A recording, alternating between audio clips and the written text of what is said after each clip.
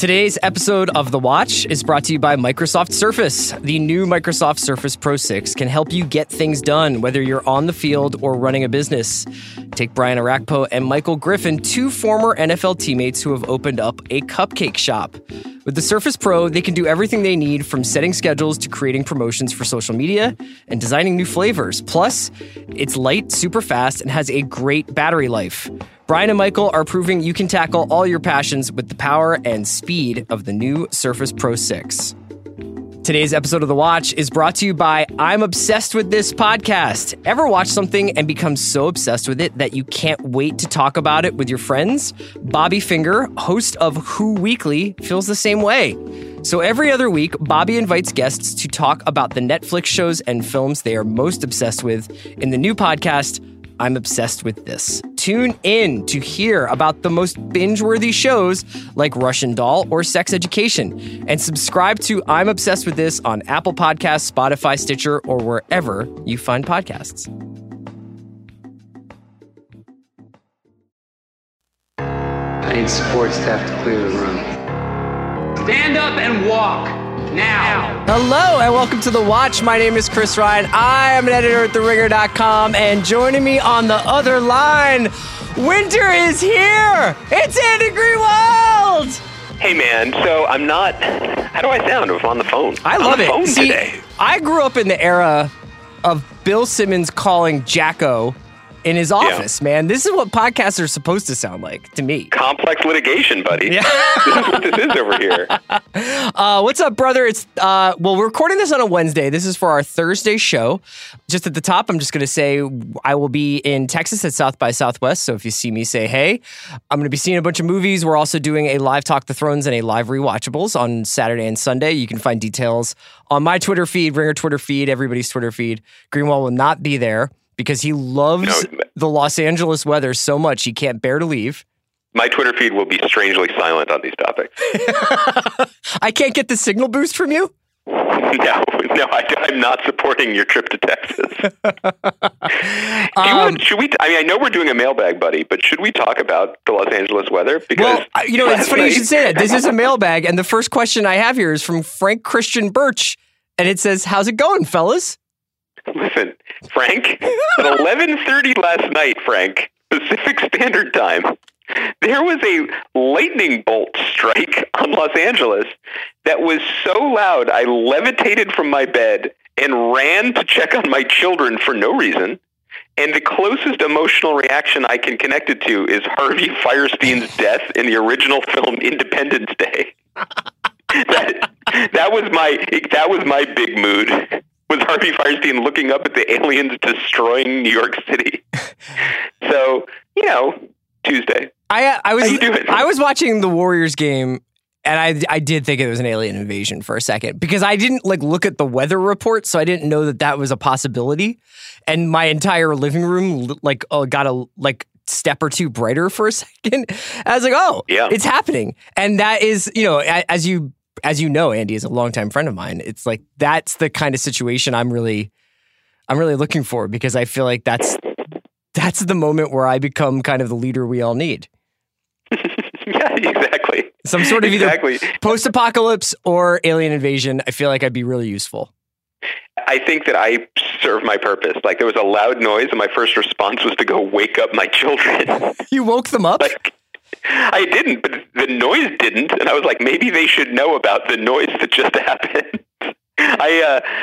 Chris, what's the opposite of a swivel? Because that's what I keep my head on. No, you keep your head in the sand, right? But you got to pull it out because I need you to talk a little bit about, this is not actually a mailbag question, but we do want to talk a little bit about the Game of Thrones Season 8 trailer. So consider that a question from Christopher P. Ryan. What were your impressions of this first trailer? The full trailer with the actual footage from Season 8. What does the P stand for? Does it stand for Podrick? Yeah. See, that's a character from Game of Thrones that I remember. Look, it's going to be a lot of fun, right? This is going to be exciting. It certainly managed to capture the tone. It certainly managed to cram in FaceTime for every character that I can remember that is going to play a role in this season. And even some you can't remember. Even some that I can't remember.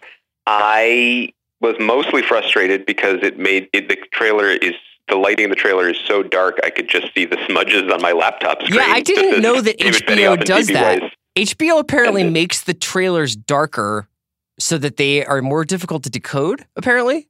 Oh, that's interesting, because I found that very challenging. Yeah, so Mallory and Jason obviously did decode it. They did an amazing video that's on YouTube now on the Ringer channel of essentially like an hour-long video breaking down this trailer with painstaking detail. So if you want like real scholarship about it, that's where I would go. I thought it was pretty cool because obviously it's teasing the Battle of Winterfell, which has been rumored to be coming for a while.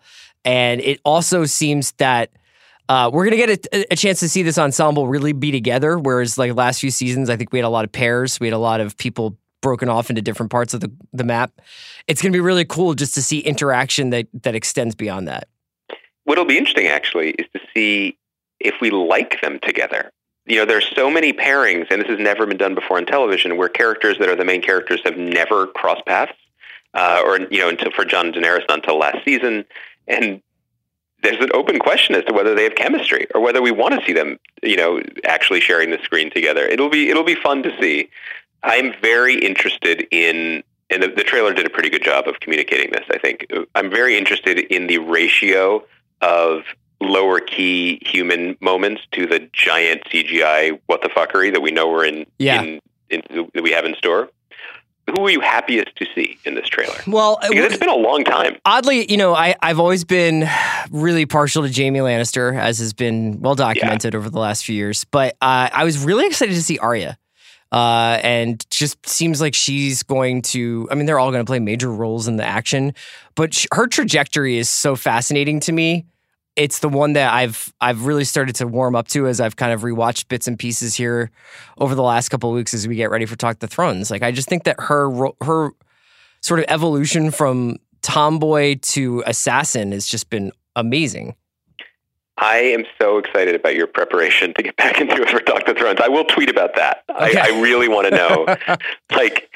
I want to see footage of you riding a stallion through the streets of Philadelphia with Mallory and Jason on ATVs behind you, a la Creed 1. I'm very excited about this. So, yeah, look, here's the thing, guys. What is it, 5 weeks away now? April 17th, April 14th, yeah. Hard to imagine, but what else is there to say? Let's go. Josh Lewis asks us, and this is a great question, Josh. I really, it stopped me in my tracks, and I think even it'll stop Greenwald here. Josh Lewis says, I haven't seen any of these questions. Something I've been interested in for a while is whether or not the Golden Age shows like Mad Men, The Sopranos, or Breaking Bad were truly monocultural in the way that a lot of us refer to them as. Ratings-wise, these shows rarely, if ever, touched a typical Walking Dead rating. And the universality they have now comes as much from people watching them on streaming services. They had a way of dominating conversations on forums and sites like Vulture, AVC, and Grantland. But outside of that sphere, it was hard to find people in the real world who were watching on a week-to-week basis. Basically, his question is, was Golden Age TV as truly monocultural? Was it ever truly monocultural, or was it more that these extraordinary shows felt truly special to those paying attention at the time and slowly bled out into wider audiences through streaming services? Josh, great question. Great question. That's a very Chuck Klosterman-esque question, I would say. Yeah. And I mean that as a compliment. I think the way to think about it, I don't think he's wrong, but I also think about it in terms of context. So prior to, I don't know when we're calling it, 99, 2000, Sopranos, whenever the so-called Golden Age started, prior to that, there was essentially just TV. That was monoculture. Mm-hmm. There was, when you and I were growing up, we watched The Cosby Show, we watched Family Ties, we watched Cheers. In the 90s, we watched ER and Friends, and millions of people who would maybe otherwise share nothing in common with also watched it. Starting with these prestige shows, suddenly there were two TVs. There was a TV that still raked in all the money and that people watched on a nightly basis. And, that's the long line that stretches from sitcoms that we watched in the 80s all the way to Big Bang Theory and things like that. And then there was this second TV, this sort of new TV culture, which was then immediately elevated and signal boosted by the nascent internet and chat rooms and eventually Twitter, right? And this was the TV that was talked about by people like us in person and then on podcasts, and then also talked about by people who previously bragged about not owning televisions. And the era. So I think it's really more that it was a monoculture. It's just that there were kind of two tracks, and that was about it. Yeah. And if you were invested in the second television, then you were probably watching those shows.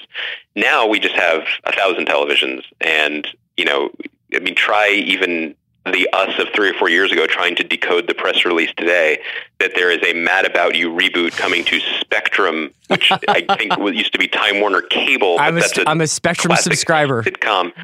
I don't get any of it, but I will. But just in terms of, partly because I believe this and partly to defend my own takes of the time, the last 6 episodes of Breaking Bad did feel monocultural to me, in the sense that it felt not just that everyone was watching it, because clearly not everyone was, still many more people would catch up later on Netflix, but it felt so cumulative that it was a show that had a limited audience to begin with, but then because of those seasons of catching up on Netflix, when those last 6 came at the end of the summer, week to week, it was as thrilling a time as I ever had covering television. Yeah, and I think that I would just add, Josh, that I've kind of been trying to interrogate my use of monoculture recently and the accuracy of that word. I think that it means different things to different people, ironically, since it's supposed to be this kind of a way of describing something that everybody believed in sort of in the same way. But I think that sometimes when I say it and when we talk about it, what we're really talking about is a television experience that's sort of passed away rather than specific kinds of television shows or specific TV shows. So really what I'm talking about is this run that happened, even I'll even go outside of the shows that you've mentioned that Andy was just talking about, but shows like 24 and Lost that I felt like had a certain hold over people and also fostered a conversation around them that would kind of be what was being talked about at bars and like at work when you would come in the next day. And that's what Andy's talking about, that little bridge moment between the sort of mass entertainment of something like, LA Law, or ER, and a certain specialized storytelling that was maybe happening on some of those HBO shows. And also like for Breaking Bad, for Lost, to some extent the end of The Sopranos, since the question was how's it going to end, there was an element not necessarily of mystery like who done it, but more like how will they end it, or how will they do it. And that was also something that was driving a lot of, you have to watch this on Sunday night or you're going to be behind. You have to watch this on Sunday night or you won't be part of the conversation the next day. And I think that well and truly is coming to an end with Thrones now. Yeah, I think that's the piece of it that the question doesn't necessarily take into account, the having to watch it at the same time and what that meant. Yeah, absolutely. Okay, let's move on to another question here. And this is one I really, really enjoy, but I wanted to hear your feelings on this as well. I can do my answer while you're thinking of yours. So New York City, spelled in a funny way, asks, assume you can travel back in time strictly for the purpose of the Watch podcast. What year in TV and movie history would you want to set up shop and discuss the most? And I have an answer for this. I would love for us to be doing the Watch in the fall and winter of 1984. Oh, wow. Not only because we would be 7, and that would be hilarious just for Andy and I to be just 7-year-old, like, it's Andy Greenwald! And then, like, we talk about Transformers for 2 hours. Happily. I would love that. No, but the fall of 84, when I was looking kind of at different years, we would have the premiere of Miami Vice in September, which I thought would be pretty cool, again, for 7-year-olds to be talking about, or for us. Totally. Miami Vice premiered in September, and that kind of changed television a little bit, but you also had a lot of, like, sitcom stuff on. But more than that, what a year for music that year. Because we would have Purple Rain, Born in the USA, I think Like a Virgin came out that year. Unforgettable Fire and The Replacements' Let It Be, I think came out on the same day in October. And then you also had R.E.M., Reckoning, Husker Du, Zen Arcade, The Smiths' first album, I believe. The music was incredible. And then that fall for movies, there was Jonathan Demme's Talking Heads movie, Stop Making Sense, Paris, Texas, Terminator, Nightmare on Elm Street, and Beverly Hills Cop. Plus, there was a presidential election. Jeez. So that would be fun, right? Better than mine. All I was going to say is I'd like to fast forward 20 years to the fall or late summer of 2004, because not only were we at our gulliest, which I think would have made for some hilarious recordings. I think a little bit slightly more erratic scheduling. Definitely erratic scheduling. Definitely, yeah. Kaya, I'm at the Borgata. Can I record this podcast on a payphone? What was that? What was the little radio station next to like Frank's, the pizza place? East on Village Avenue A? Radio, man. EVR. I feel like we would have just begged for mic space on that. But that's also that's the year Born Supremacy came out, and The Wire season 3 came out. Yeah, and I just feel like we are often enthusiastic on this podcast, and we love things that we love, but like to be there when the lava was flowing fresh from Passion Mountain, like for those things, boy, that would have been fun. That would have been fun. That would also be, December of 2004 would have been Purple Haze by Cameron. Well, that's the trilogy right there. We're done. Right. Okay, so I'm going to go with 1984. Andy's going to go with 2004. Let's say Brandon McShane wants to know, has the 2019 TV year started off stronger than 2018, and who holds the belt? Yes, stronger than 2018, definitely. 2018 was strangely sluggish, I thought, especially at the beginning of the year, and especially compared to 2017, which started with the final season of The Leftovers and The Young Pope and a bunch of other fun stuff. Yeah, what holds the belt? I'm not sure. Russian Doll is the one that comes to mind just because we talked about it the most. And again, in our no longer monoculture way of talking about TV, that's the box that has been checked the most in conversations I've had with casual TV fans and industry people. What else am I mean, we've talked about a couple of the shows that we've enjoyed, like the probably not really called This Pen 15. And I continue to stand for the weirdly satisfying season 3 of Crashing. What else is out there? What do you think? Well, I feel like this year, I don't know. I feel like this year is a little bit, feels a little bit more vibrant to me. I don't know whether that has more to do with the eyes with which I'm watching television. Maybe in early 2018, I didn't feel like the joie de vivre I do this year, but I feel like it's a kind of a cool time where while there is always a new show every week, it seems like there are a couple of shows that are maturing and kind of in their second, third, fourth seasons, which is hard to come by. I think because when we started The Watch, it was sort of an end of a lot of things. It felt like, kind of. I feel like, at the end of Hollywood Prospectus and the beginning of The Watch, we were seeing a bunch of our favorite shows sort of wrap up. And now I feel like it's kind of cool to see like Good Fight and Expanse in their third and fourth seasons or whatever. And even things like Killing Eve in Atlanta moving into its second, third season. Better Call Saul in middle age. Like, I appreciate the fact that we've got a bunch of shows that are kind of like really good at what they do. And then you also have event television, which is really nice, which is so Thrones and, I think Stranger Things counts as that and Big Little Lies counts as that. So you have like these kinds of, there's some fireworks going off. There's some shows that are aging like a nice wine. There's always new stuff to watch. So I feel like it's a better year so far for me than it was at this point last year. I don't know what has the belt though, because I've been in True Detective land for 3 weeks for 6 weeks. Yeah, I think the fact that we're not sure maybe undercuts our argument a little bit. I would say Russian Doll, but it has a tenuous hold on it. I think you're right. Russian Doll, I think, with a tenuous hold is a good one. What else? What's a good one for you? Matt Linton wants to know, are there any 2019 albums that have caught your ear? I have only really been listening to these 2 massive playlists that one is made by David Holmes, where it's really a collection of what David Holmes plays on radio shows, and another is by James Lavelle, who we know as the guy behind Uncle. And they just made these like 700 song playlists that I just like let them rock on shuffle. That's really what I've been listening to. I haven't been concentrating too much on new stuff. I know that you're freaking out about Vampire Weekend.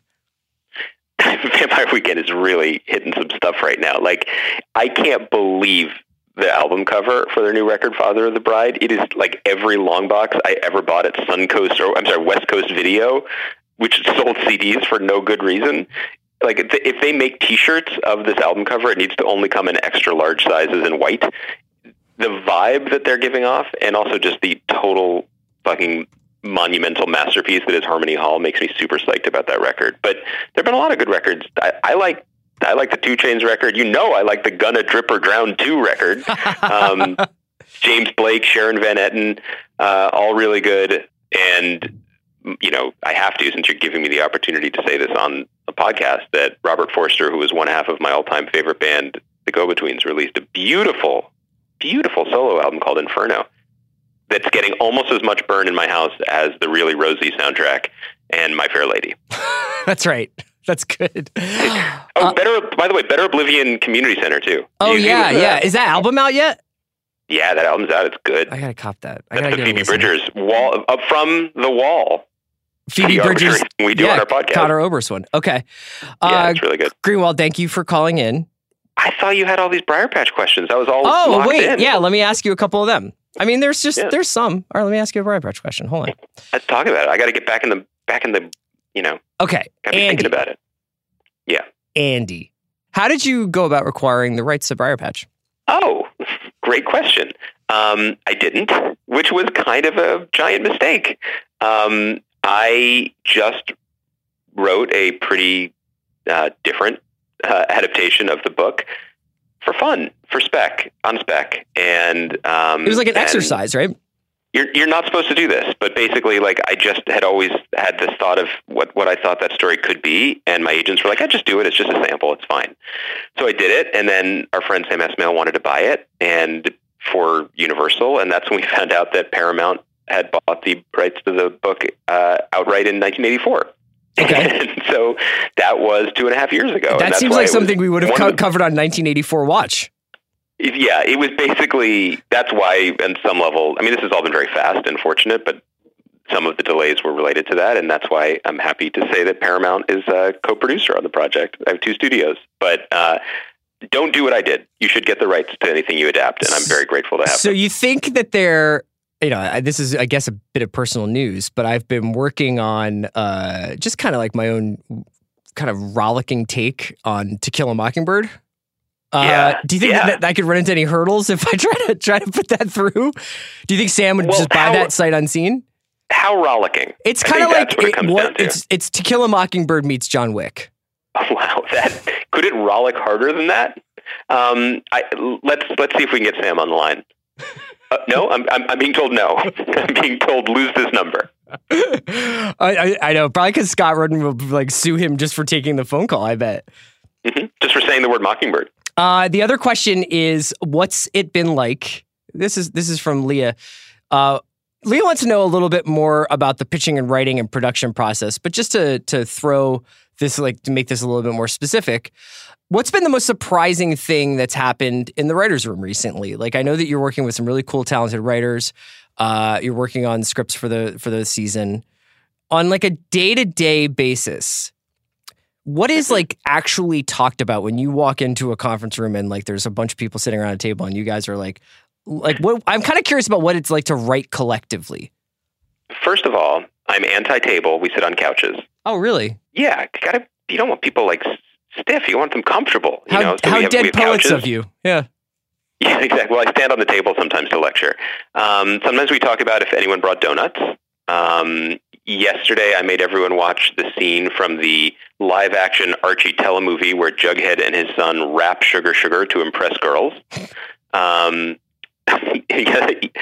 Eva, one of our writers, made everyone watch the end of Mulholland Drive so they could see how grandparents could be scary. It's, it's basically what you'd imagine. Yeah.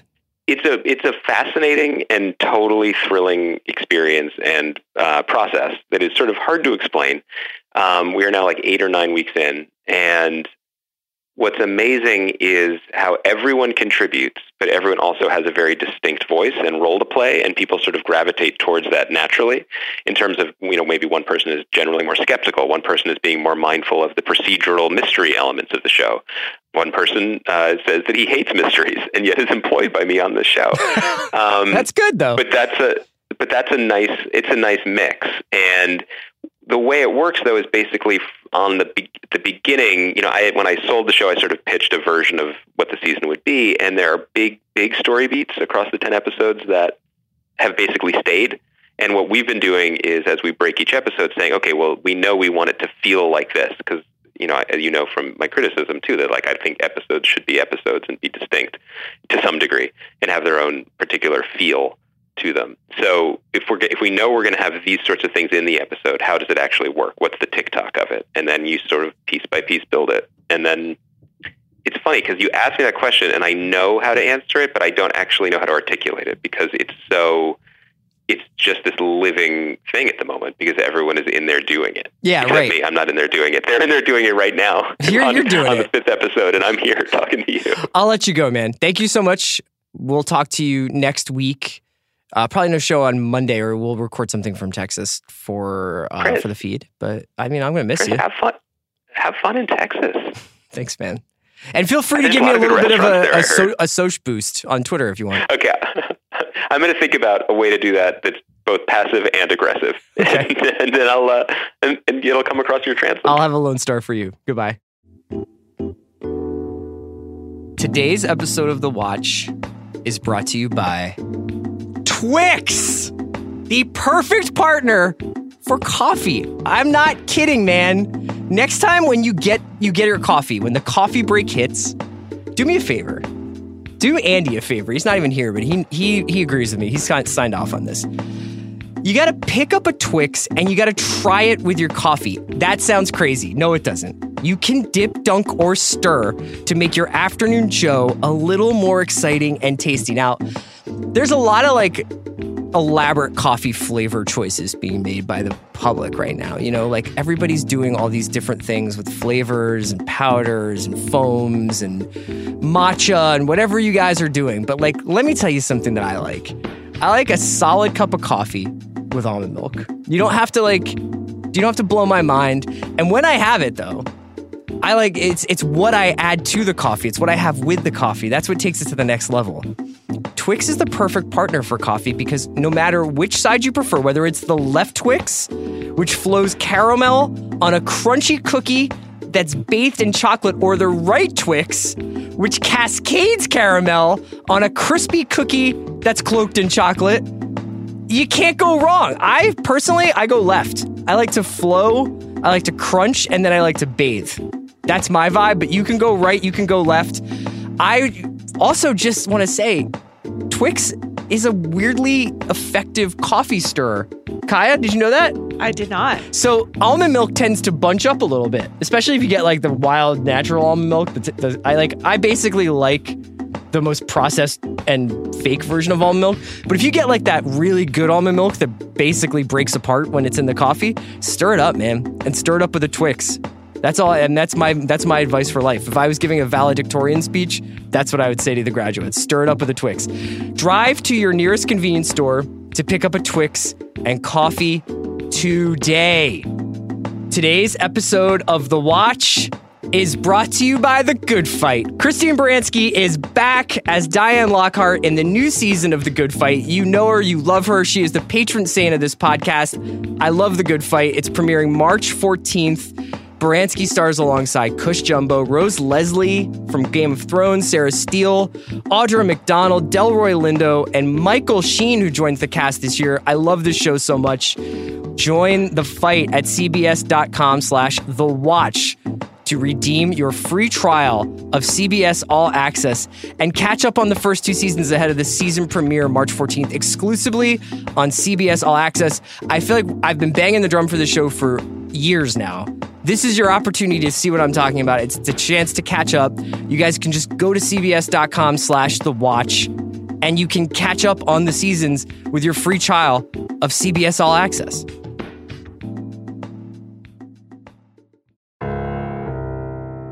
All right, we are back. Andy had to jump off, but Kaya is going to join me now. Kaya, say hello. Hello. Hi. So Kaya is obviously our producer, if you didn't know. She's often referred to as the youngest member of the Watch team out of the three of us and a harsh critic of my culinary habits. But Kaya is going to be giving me some questions here from the mailbag. So Kaya, let's get started. All right, let's do it. First, we're going to start with one from Alan Jones. How big of a competitor do you think Disney Plus will be? Will it take more than classic Disney movies to outmuscle the likes of Netflix and Amazon? Can I ask you a personal question? Sure. Do you refer to it as Disney Plus in your everyday life? I don't refer to Disney Plus often at all. Okay, so at Albertsons and you're checking out You're not like, are you guys going to subscribe to Disney Plus? No, I'm not. But if I was doing that, then I would call it Disney Plus because I'm classy. My answer to Alan's question is I think Disney's going to be a major player due to the significance of its library alone. So the crown jewels of Disney, I think, are going to shine about as bright as any of these platforms have. They have the Disney library of children's classics, which are going to obviously attract like a huge base of families that I think want to have those shows or those movies rather at their fingertips as they have over the decades that since they've been out. And we're talking everything from Mary Poppins to Dumbo and Beauty and the Beast and Little Mermaid and all this stuff that I don't watch. So their crown jewels will be brighter. But for me, Netflix's appeal is not it's not about how loud it can get. It's about the constant hum. I know I'm mixing my metaphors here a little bit, but the Netflix experience, and Kai, I mean, you jump in here if you agree with me. It's really about like watching 3 episodes of Friends back to back, and then you wind up randomly watching some like foreign crime show you've never heard of more than it is appointment viewing. Would you agree with that? Yeah, I mean, to an extent, I'm definitely one to pop on The Office if I just want to like turn my brain off for a little bit, or like I've been really liking Schitt's Creek lately. But also, I mean, if there is a particular like Netflix show or movie like Triple Frontier that's going to come out next week, that's going to be more appointment viewing for me. That goes in the GCal. Yes, exactly. Like I have it noted in my head that Triple Frontier will be out next Wednesday and I will be watching it. Is Triple Frontier important to someone in your life? No, it's important to me. Okay, so like I completely agree with you. That's a good point that Netflix does have its signature things that people. I mean, I already am kind of like mentally preparing for Stranger Things in July, like as a normal person does. One of the things that I did think about with Alan's question though is when I first moved to New York to work with Andy. We had known each other before that, but I moved down to New York. He was working at Spin Magazine's website in 2000. And I moved down there. I was working at the website with him. And there was this, I wouldn't say tension, but like it was the early days of the editorial internet as like magazines had websites, and you would go to, the NewYorkTimes.com or spin.com to read not only stuff from the magazine, but original content that people who were working at those websites were creating. And there was a little bit of, it's definitely a discussion all the time about what do we put on this website that won't detract from what we're really trying to sell here, which is magazine subscriptions, because that was the business model back then. So they wanted to basically make sure that the magazines was still special enough, was still authoritative enough, and that the website was really only like additive and not really its own editorial voice. And that obviously has changed over the decade plus since then. But I was kind of thinking about that relationship with regards to some of the big Disney properties like MCU and Star Wars. I think that will be the biggest test of their seriousness about this platform is like, does anything canon altering happen in a Marvel show that's on Disney Plus? Does anything canon altering or truly important happen in The Mandalorian that changes like our understanding of Star Wars? Or is The Mandalorian like in the conversation for like some of the best Star Wars content, And if they treat it seriously, I think it'll be paradigm shifting. And if they look at it as an extension of the movies, then I think it'll be okay. And that's kind of what the Netflix Marvel shows were. They were okay. They had some highs, but they were generally like pretty good. But I'm really curious to see like, if you want to know how seriously they're taking their streaming platform, it's will they ever put something in there that will change everybody's perception of that piece of intellectual property? So I guess that's the answer to that question. This is one we got from Mark Weaver that I found interesting as the resident young person on the watch. Mark Weaver says, I'm a middle school teacher and the majority of my students consume the vast majority of their media through streaming, YouTube, Twitch, and Netflix, mostly Riverdale and older comedies like The Office and Friends. What do you see for the future of cultural criticism as younger generations seem to be moving towards more ephemeral content? Do you think Gen Z will graduate into more traditional forms of storytelling, or has streaming, particularly YouTube and Twitch, fundamentally altered the landscape? That's a great question, Mark. I've been thinking about it since I saw it yesterday. I think it was on our Facebook page. and I think it also popped up on my Twitter feed.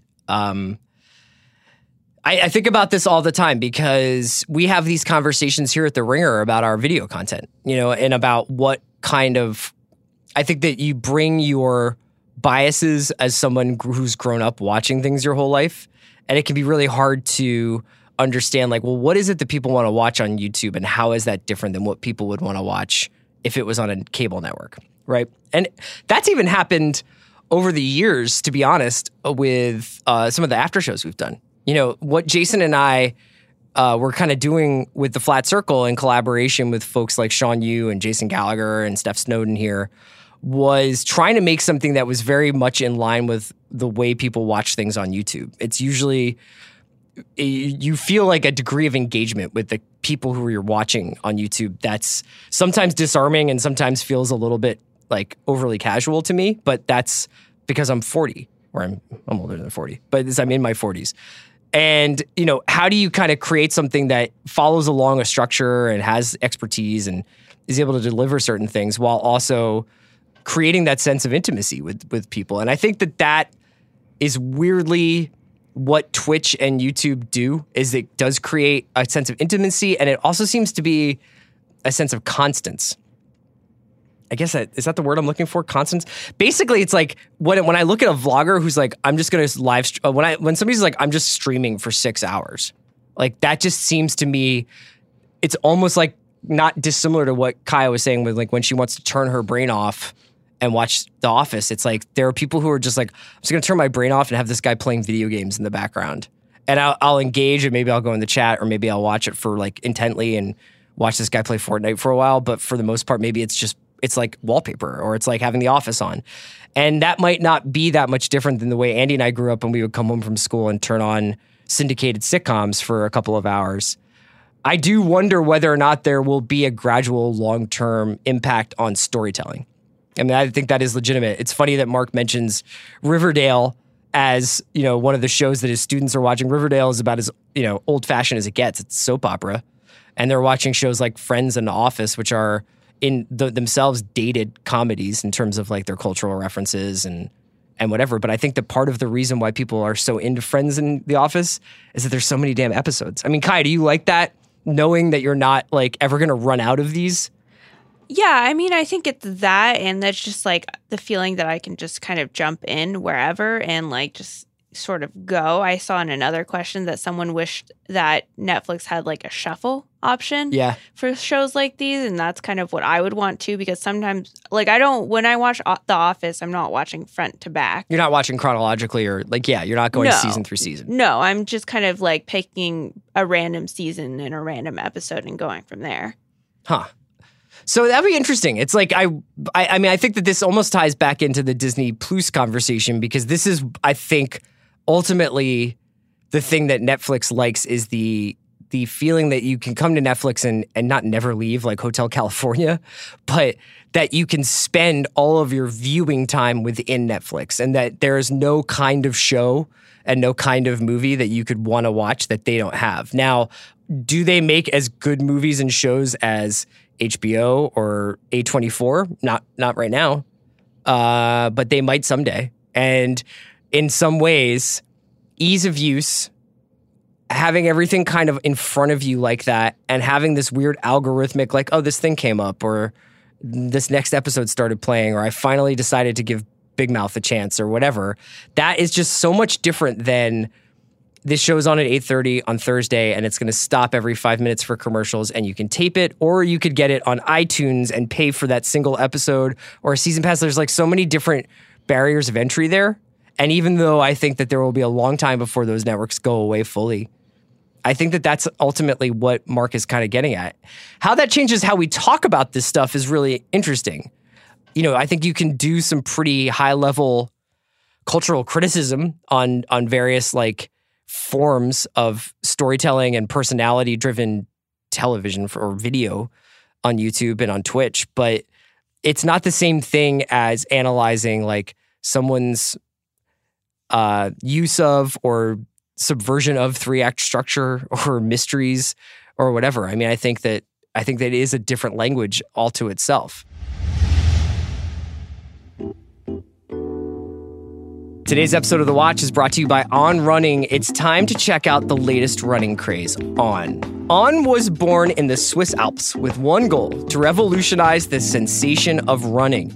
The entire company is based around the idea of zero-gravity running, and On has quickly become the fastest-growing running brand in the world. What makes On different is its emphasis on a clean and minimalistic design, as well as its sole technology, which gives you the sensation of running on clouds. These shoes are so comfortable, you will not want to take them off, and they have the full range of shoes and apparel to power your full day on and off the trail. I got the Cloud Swift just because most of the stuff that I do, most of the training I do, when you see me kind of like trying to set personal bests around town, I usually do run on the road. And that's like typically what I do in LA is like road running. It's on hills, on streets and sidewalks and around reservoirs and stuff like that. So it's a lot of different kind of training. But I love the Cloud Swifts because they can go anywhere and they feel light as a feather. Try on a pair of Ons for yourself for 30 days and put them to the test. That means actually running in them before you decide to keep them, not just like standing. You don't have to just like walk around a shoe store with them and be like, I guess I'm going to use these every day for like the next 3 years or whatever. If you're not convinced, you send them back for a full refund. Head over to on-running.com/watch. That's on-running.com to test On shoes or gear firsthand and experience what running on clouds feels like. That's on-running.com/watch. Okay, so next question from Sean Tucker. Is there a TV show, in your opinion, that was cut short before it could fully flourish and become a prestige TV show?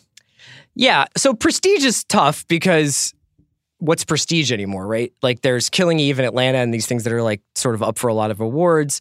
But like we were talking about before with the monocultural thing, I think that our idea of there being like 5 or 6 really good shows every year, I think that there is there's a degree of sameness in people's top 10 lists from 2018.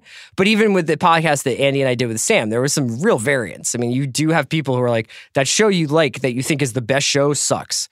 And, that there is a little bit more of a diversity of opinion, I think, which is a good thing. I think that means that there's enough TV that's stimulating enough different parts of our brains and our collective kind of, the collective creative muscles that we all have when we're watching television, that's a good thing.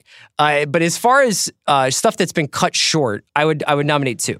One is Channel Zero, which was a show on Sci-Fi, which I didn't really ever feel like properly caught its wave. But to me, was about as good as horror can get on television. And this is a show that was created by Nick Antosca, who I believe he has a Hulu show coming up soon. And I think he's going to come on The Watch to talk about it. A show called The Act. But Channel Zero was based on a series of like basically internet urban legends, but creepypastas, which are these like online stories that are essentially like really creepy campfire stories that somehow involve like they don't necessarily involve internet culture, but like kind of Slender Man type, did this really happen? Like mythology. And I thought Channel Zero was incredible. The seasons that I saw, it was an anthology series, so each season did a different one of those stories.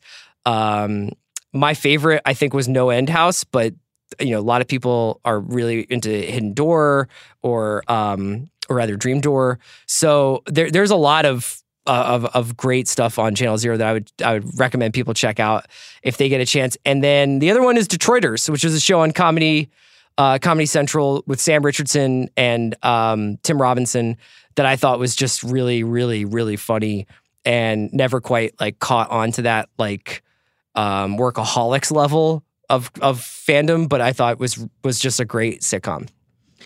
All right, next question from Chuck Salick. Borrowing a question that someone posted on this page a week or 2 ago, what novel would you most like to see turned into a series? Any you think would work especially well as a miniseries? Chuck, good question. I think I've pitched this before, but I feel fine like throwing this out there multiple times just because it's not ever going to happen. At least I don't think it will. But World War Z would make an incredible miniseries. And especially if they did it slightly more faithfully to Max Brooks's book, not only in terms of the stuff that happened. So for people who don't know, World War Z is a 2006 book written by Max Brooks that is basically an oral history of a zombie war. Now, I know that sounds pretty silly, or genre-y, and it is, but I think that the cool thing that what he does is basically treat it as seriously as possible. So what would be the global medical community's response to a zombie apocalypse? What would be the military response? What would be the political response? What would be the social response? And he thinks about it globally. So there's stuff that's set in China. There's stuff that's set in Israel. There's stuff that's set in Colorado. There are these huge political decisions that are made. And while I actually enjoyed World War Z quite a bit, and I'm sad that David Fincher is actually not making World War Z 2, which just think it would have been like an absolute scream to see him do that. There's a version of World War Z that you could do on TV, although there are some huge set pieces that you could do on TV that would actually model itself after almost like a Ken Burns documentary, where it's basically a lot of talking head interviews about this action that I think would be really, really cool. And I obviously would not be surprised if that actually happens. I assume Paramount owns the rights to World War Z, and it wouldn't even shock me if it winds up on Paramount Network in the next like 5 years. So that would be the one that I would pick. Kai, I think we have time for one more. Okay, well, we have another one from Cal O'Boyle. So you get a choice of director for an up-and-coming movie and gives you 6 options. So you get to choose a director for a Marvel movie, a DC movie, a Netflix show, a Blumhouse flick, and an A24 flick. So 5. Okay, so I'm going to slightly do a little bit of a variation on Cal's question here, because I think up-and-coming director is where up-and-coming directors sort of run into a little bit of trouble. Because you keep picking these young directors to take on these huge franchises. And we've had a couple of experiences with like Josh Trank and some other people where it seems to like really kind of like gum up their careers a little bit. For, you know, maybe there's other reasons behind that, obviously. But I think that it would be cool if you got some veterans involved here too. So for my Marvel movie, which you kind of define as maybe like witty, bright, usually a big ensemble, has a lot of like moving parts, but has an element of subversion and originality to it. I would love to see Danny Boyle try it. I know that Danny Boyle was supposed to do the Bond movie and left the project because of creative differences. You could easily see that happening with a Marvel movie, but he's such a relentlessly inventive filmmaker that I would love to see him on a Marvel movie. And I also think that his handling of a lot of verbal witticism is like really, he'd be perfect for this kind of scenario. For the DC movie, again, another veteran, you think it's a little more gloomy, a little bit more noir, atmospheric. I was thinking Carl Franklin. Carl Franklin is a really accomplished film and television director. He directed one of my favorite movies called One False Move, like a couple decades ago now, but since then he did Devil in a Blue Dress. He's done tons of television like The Wire, and I would love to see what he did with one of the DC characters. For my Netflix show, I know that this seems reductive and probably a bit of a layup, but why don't we just let Catherine Bigelow direct Narcos? How come we haven't done that yet? For a Blumhouse flick, one of my favorite horror directors and producers is Roxanne Benjamin. She worked on Southbound, and XX and VHS in various roles as a producer and a director. And she's got a new movie coming out called Body at Brighton Rock. And I think it would be cool to see her do a Blumhouse movie. And for A24, it seems pretty obvious after mid-90s with Jonah Hill, let's let Michael Cera take a shot and let Michael Cera make a movie. And if you've ever seen Michael Cera's Criterion collection, like the closet videos they do where they're at the Criterion offices and people are just like picking DVDs out of the merch closet, his is really funny. So I recommend that. Guys, thank you so much for your questions. It's been really fun answering them. Like I said, we'll have a Texas show going up, I think, on Monday. And then next Thursday, I would expect it to be incredibly triple frontier heavy. So look forward to that next Thursday. Thanks for listening, Branskis.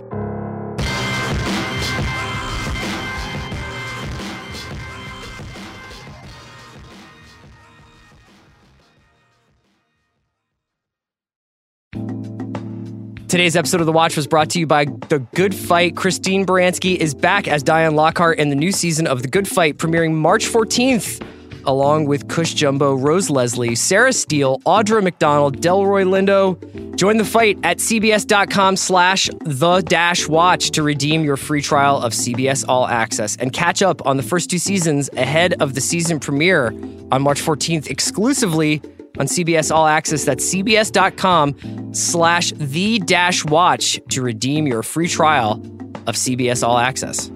Today's episode of The Watch was brought to you by On Running. On is taking the running scene by storm as the fastest growing running brand in the world, based around the radical idea of zero gravity running.